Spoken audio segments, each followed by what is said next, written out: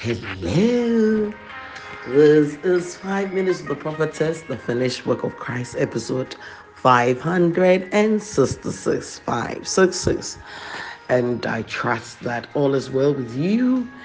And these words you are hearing are strengthening you. Jesus said, the words I speak, they are spirit and life. And today, spirit and life is coming to you. Say amen. So let's go back for our golden scripture from where we dig all the gold. That is First Corinthians 15 from verse 1. It says, moreover, brethren, I declare unto you the gospel which I preached unto you, which also you received, and wherein you stand, by which also you're saved. If you keep in memory what I preached unto you, unless you believed in vain. Now is Paul yet say, if not believed in vain, because you believe in the resurrection from the dead. Then he continues, for I delivered unto you first of all that which I also received, how that Christ died for our sins according to the scriptures. So looking at the events, physical events that led to the death of Christ, we finished with that. We're now on the revelatory. And in going for what happened by revelation, we decided to go, we'll look at the birth of Christ. And now we're looking at the birth of Christ from Luke chapter 1. We realize that the birth and the death are merging together. Amazing. So we look at Luke chapter 1 and looked at how Mary responded to the angel Gabriel in Luke 1:34 specifically. When the angel said to Zacharias, the same angel went to a priest first and came to a woman, a young girl, sitting among pots and pans. And the woman in the kitchen believed the word of God. I said, no, listen, there is a way to receive God's word. If you are going to see what you want to see in your life, experience what you want to experience in your life, then you would have to know how to receive from God. And I quoted 2 Corinthians 4:18. And 2 Corinthians 4:18 says, while we look not at the things which are seen, but at the things which are not seen. So he says, focus your attention to be on the things which are not seen. Am I going to look at things that are invisible? For the things which are seen are temporal. That is it. That's the phrase. For the things which are seen are temporal. Say the things that you can see, they are all temporal. Anything that you can see, you can touch, you can feel, you can taste, you can smell, you can hear. He says that thing is temporal. And I says temporal means what? It is subject to change. Subject to change. The things which are not seen are eternal. What you cannot see is eternal. And it is a way of seeing, a way of looking at things. This is the way you are going to look at things. If you're able to look at things like this, whatever God tells you, you'll be able to receive. No matter what happens, you'll be able to receive.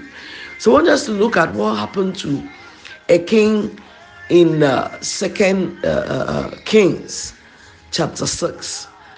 And also what happened to Elisha's servant. So there was this king of Syria who was planning on attacking Israel. But to his amazement, anytime he made any move to attack Israel, the king of Israel knew it and changed his strategies, his war strategies. And it was hurting the king of Syria. So one day he called his servant and said, listen, why don't you tell me who is working for the king of Syria? Who is the double agent here? And somebody said, Master, don't worry, don't trouble yourself. There is a man called Elisha. And that man tells the king of Israel, even that which you say in your bedroom, what you don't say amongst us, the hidden things, this man is able to pick it up. So where is he? He said it's in Dothan. He sent his armies against him. And of course, if you are going for such a man, a powerful man, you must go well. So he really did well. Sent a lot of. And let's read from 2 Kings chapter 6. Let's see what happened in 2 Kings from verse 14 is what I want to read from. It says, therefore sent he Caesar horses and chariots and a great host. It was a great host, it means that there were a lot. A great host of soldiers with chariots and horses, sitting on chariots and horses and ready to bring in the man of God, Elisha.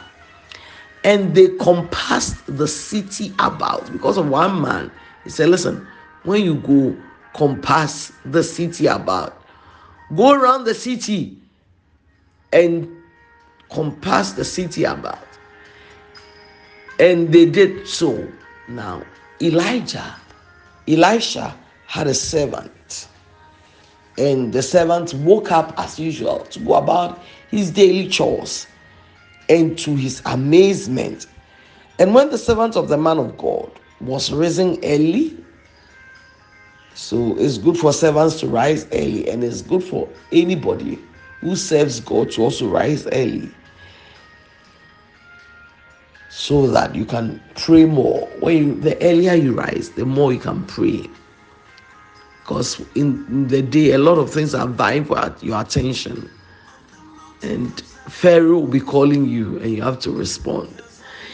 He says, when he had risen up early and gone forth, then he saw something. Behold, an host compassed the city, both with horses and chariots. So here is the young man who's risen up early to go about his chores, daily chores. Maybe fetch water for the man of God, get food ready, do all the things that he needed to do.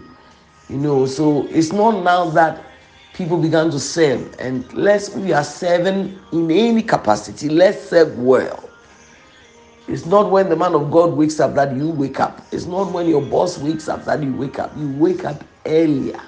If you're a wife, it means that you have to wake up earlier. So these are the things that you do, practical things to help yourself, to help the relationship, and to help you to move forward. So when he woke up, then he saw. What did he see? He saw horses, he saw chariots, he saw soldiers, and it was not a small number, a great host, according to what the Bible is saying, a great number. So perhaps 100,000, 200,000. Imagine 200,000 horses. Imagine 200,000 soldiers. Even if there were 100,000, even if there were 50,000, even if there were 20,000 horses, 20,000 chariots, 20,000 men. Oh, in fact, immediately when you see something like that, your heart melts. That is the natural thing. If you have not learned how to see the invisible, natural things will quake you, they will shake you, they will toss you up and down, they will cause your heart to shake. And that is why I'm teaching you these things. Wow, we look not. You listen, do not focus on what is happening to you. Do not focus on symptoms. Do not focus on your financial state. Do not focus on the political situation in your country. Do not focus on the lack of money in your account. Do not immediately focus on it. When you look at it, you will be unstable and you will not be able to receive any contrary word of God that will come to you. You're so blessed. Bye. Come back for more.